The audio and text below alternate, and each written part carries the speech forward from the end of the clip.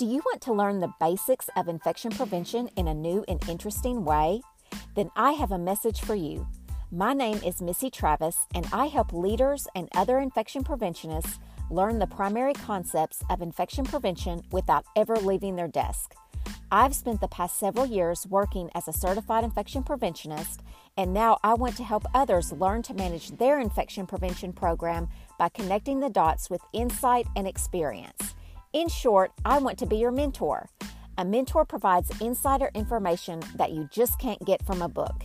If you are serious about becoming an expert or just expanding your knowledge in the area of infection prevention, join me here on the IP Mentor podcast each week, where I will provide relevant information that you can apply to your daily activities.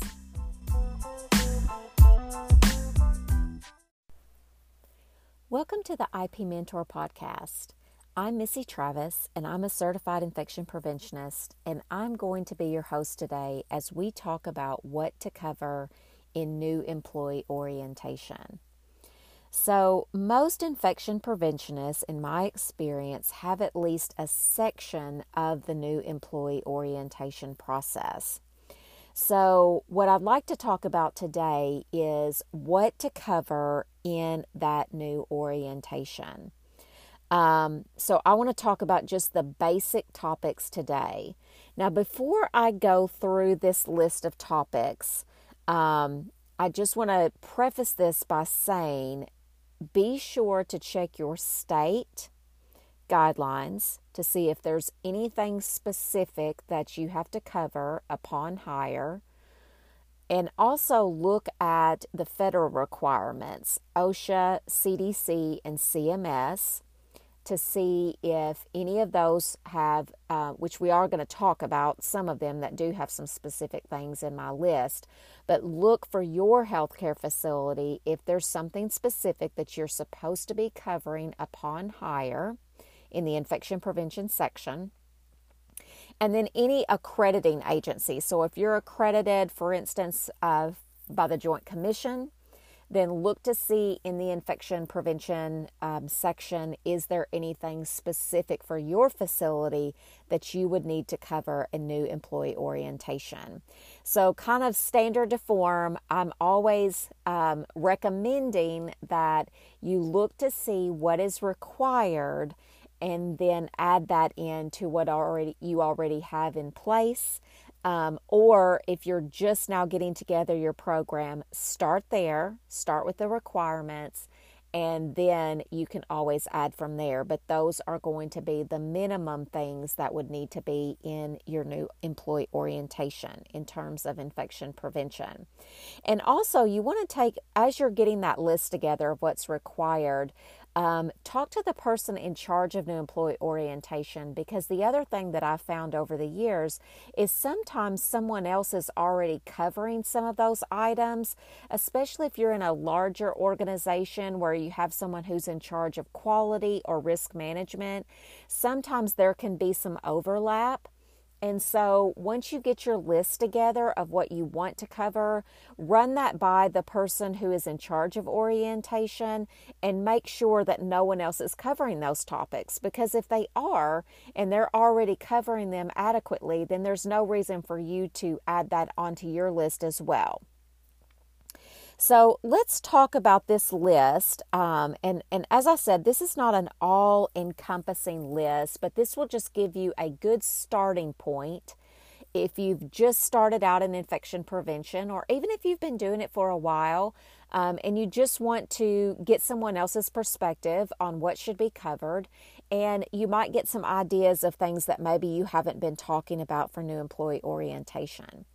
So what I want to start with is the OSHA bloodborne pathogens training. So OSHA does require anyone who has the potential of being exposed to blood and body fluids that they get the bloodborne pathogen standard upon hire and then annually thereafter. And so that would be a part of your new employee orientation. And historically, that has been a big part of my session is going over the bloodborne pathogens training, because there is quite a bit that you have to cover in that training, and OSHA is very prescriptive about what has to be covered in the bloodborne pathogens training. And so if you're not familiar with that standard, go to OSHA.gov, look for the bloodborne pathogen standard, and under the section for training, it will tell you exactly what you're supposed to cover in that training. And so you want to make sure that you're covering all of that in your new employee orientation.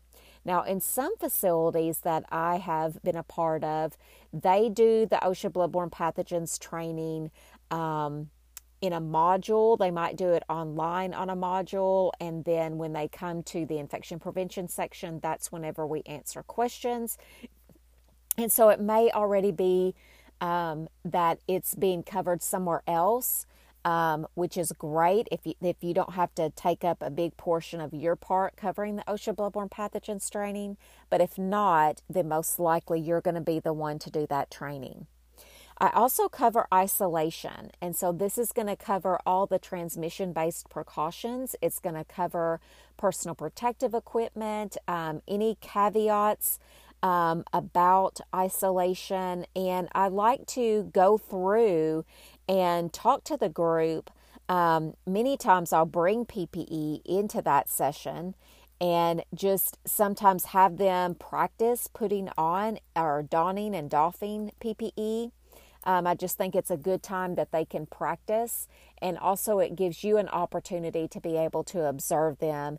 And you're getting people on the ground floor, and so you want to make sure that they're trained correctly the minute they come into your door. You don't want to have to fix behaviors that are not correct. So it's important that you go ahead and explain to them the correct way to do these things, and that way they're starting off on the right foot.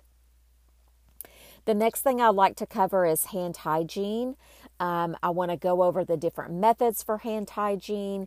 Sometimes I will do some activities where we use the different lotions or powders and then have them wash their hands and look at it under the black light. I feel like the more interactive you can make orientation, number one, it's not as painful for the people who are participating in it, but also I think people learn better when you can give them experiences. So any way that you can break it up a little bit, it's going to be helpful. Device-associated infections. So whatever device-associated infections you're monitoring in your facility, you're going to want to cover. And so this is going to include catheter-associated urinary tract infections, central line-associated bloodstream infections. If you're following ventilator-associated pneumonia or ventilator-associated events, you would want to cover that as well. If you do surgery in your facility, then surgical site infections. Of course, we would have to include COVID-19, the flu, any other infectious diseases that they could potentially come in contact with that are readily occurring in your facility. Of course, you can't cover every single infectious disease, but mainly focusing on the ones that they could most likely come in contact with. In terms of personal protective equipment, another thing that you want to go over with them is the appropriate way to put on personal protective equipment, but also when they're taking off personal protective equipment, where to dispose of that personal protective equipment. And also talking about correct size, making sure that you use it correctly, because a common misconception I find is, people think I've got my PPE on, so I'm protected. Well, you're not as protected if you're not using it correctly. So it needs to be the correct size. You need to be wearing it correctly. You need to have the correct type of PPE. So it's not just a matter of wearing PPE. There's also some other parameters that need to be followed so that you have the maximum amount of protection. Respirator training, if you're using N95 respirators, you can do that in the general orientation, or if you know that you're only going to be fit testing clinical people, then you might do that at another time. It just really depends on who's getting fit tested in your facility or in your organization. This is a good time to go over the basics of tuberculosis or TB, especially if you take TB patients. You want to talk about that, talk about the requirements, what's required for TB monitoring among employees. Multi-drug resistant organisms, so this is a great time to talk about MRSA, VRE, C. diff, any of the other multi-drug resistant organisms that you're seeing in your facility, and really talking about how important it is that everyone does the isolation precautions appropriately so that you don't spread multi-drug resistant organisms.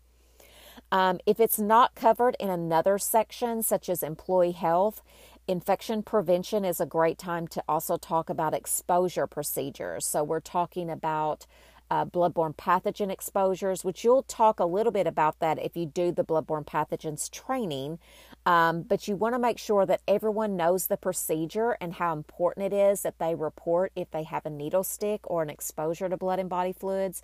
But you're also talking about exposures to infectious diseases. And so you want to go through how that's going to work. If you have someone who has meningitis, if you have someone who's diagnosed with TB or pertussis, what is going to be the steps that are taken. Now, if you have an employee health nurse or an occupational health department, then that might be something that they cover. So again, you want to see what's already being covered by other groups. And then finally, cleaning and disinfection. You want to talk about the basics of cleaning and disinfection, what products are used, go over contact time, how important that is, that they read the label and they know what PPE is required. So you're going to give a good overview of cleaning and disinfection. And if you have new housekeeping staff or environmental services staff, then you want to make sure that they are getting that hands-on training and getting all the additional training that they need for the cleaners and disinfectants that they're going to use that some of the other people in the general group probably are not going to use. And so this is just a good starter list. Start with this list, or if you already are doing orientation, just think about if you aren't covering some of these things, you might want to add them into your current program. And this can be a list that you keep and you just do this ongoing presentation and maybe even use it. A lot of times I've even used this list for my annual education, because many times in infection prevention we do general orientation for new hires, but then we also do annual education for everyone. And sometimes you're going to cover these same topics again for annual education. And if you've listened to me for any amount of time, you know that I like to repurpose things. I don't like to recreate the wheel. And so many times I will use, a lot of the same slides, especially if they are applicable, because, a lot of people, they're not going to remember what you said at new employee orientation, a year later. And so you can use a lot of this stuff again when you go to do your annual education. And so hopefully this is going to help you at least, make a list if you're brand new, or check the list that you already have in place to see if there's anything else that you want to add. I'm so glad you decided to listen in today. Thanks for joining me. If you've enjoyed this episode, don't forget to subscribe to my podcast so you don't miss any future episodes. And remember, I'm here to help you increase your infection prevention IQ, as well as gain insights about infection prevention that you won't hear from anyone else. Thanks for joining me today.